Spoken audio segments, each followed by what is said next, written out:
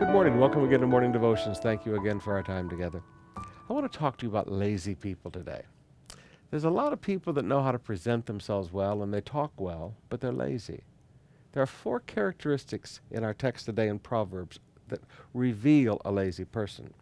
Verse 18, the lazy man says, there is a lion in the road. There's a lion in the streets. A lazy man always has an excuse. He always has a reason why something cannot be done. Now, a successful person figures out a way to do it, but a lazy man always has an excuse. It goes on.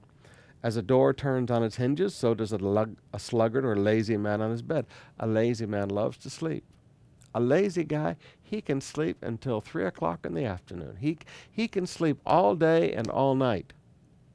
So let me ask you a question. Are you a person who always has an excuse not to do things? Are you a person who loves to sleep? The third one, the sluggard buries his hand in the dish. It wears him out to even bring it back to his mouth. In other words, a lazy man will not even make the effort to help himself. He's that lazy. He won't even put out effort to do something that's good for himself. And the fourth one, a lazy man is wiser in his own eyes than 7 men who answer sensibly. So a lazy man just thinks he's smarter than everybody else. Now, when I just laid that out for you, some of you are going, "Yee, that's me," and some of you are going, "Oh, I know people like that." But this is what a lazy person is like. Now, if you're listening to me and you say, "Pastor, I have to admit, I'm a lazy person. I mean, I wouldn't admit it to anybody else, but here in the privacy of my own thoughts, watching this daily devotional, I've always got an excuse not to get something done. I love to sleep.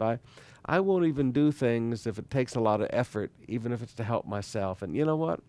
I really think I'm smarter than everybody else." Okay, I'm a lazy man. What do? You come to Jesus and ask Jesus to change you.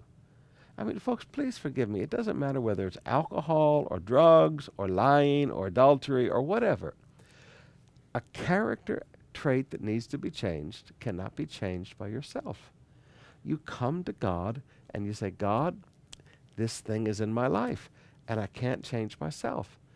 God will change you. God will make you a hard worker if you come to him and let him change your heart.